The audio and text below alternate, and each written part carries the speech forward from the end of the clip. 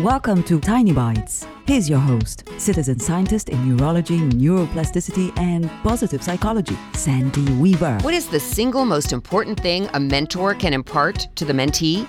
That every single person who is doing what the mentee is learning to do had firsts. The first time they ever conducted an interview, the first time they were ever the lead attorney, the first time they ever filled a cavity, the first time they ever performed a space surgery. You get it. No one is born knowing how to do anything. We all learn by doing, and even once we've done something many times, we're still humans. So we're never going to get to do everything perfectly. The single most important thing a mentor can impart is compassion for self through the learning process and beyond.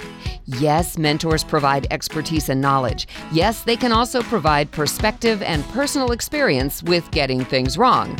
When you're mentoring someone, remember to sprinkle in a dose of compassion and perspective. When you're being mentored, listen for it and ask for it. If it's not forthcoming, find a new mentor. Subscribe to the podcast and share it with your friends. And there's lots more at centerforworkplacehappiness.com. Here's to your well-being, one tiny bite at a time.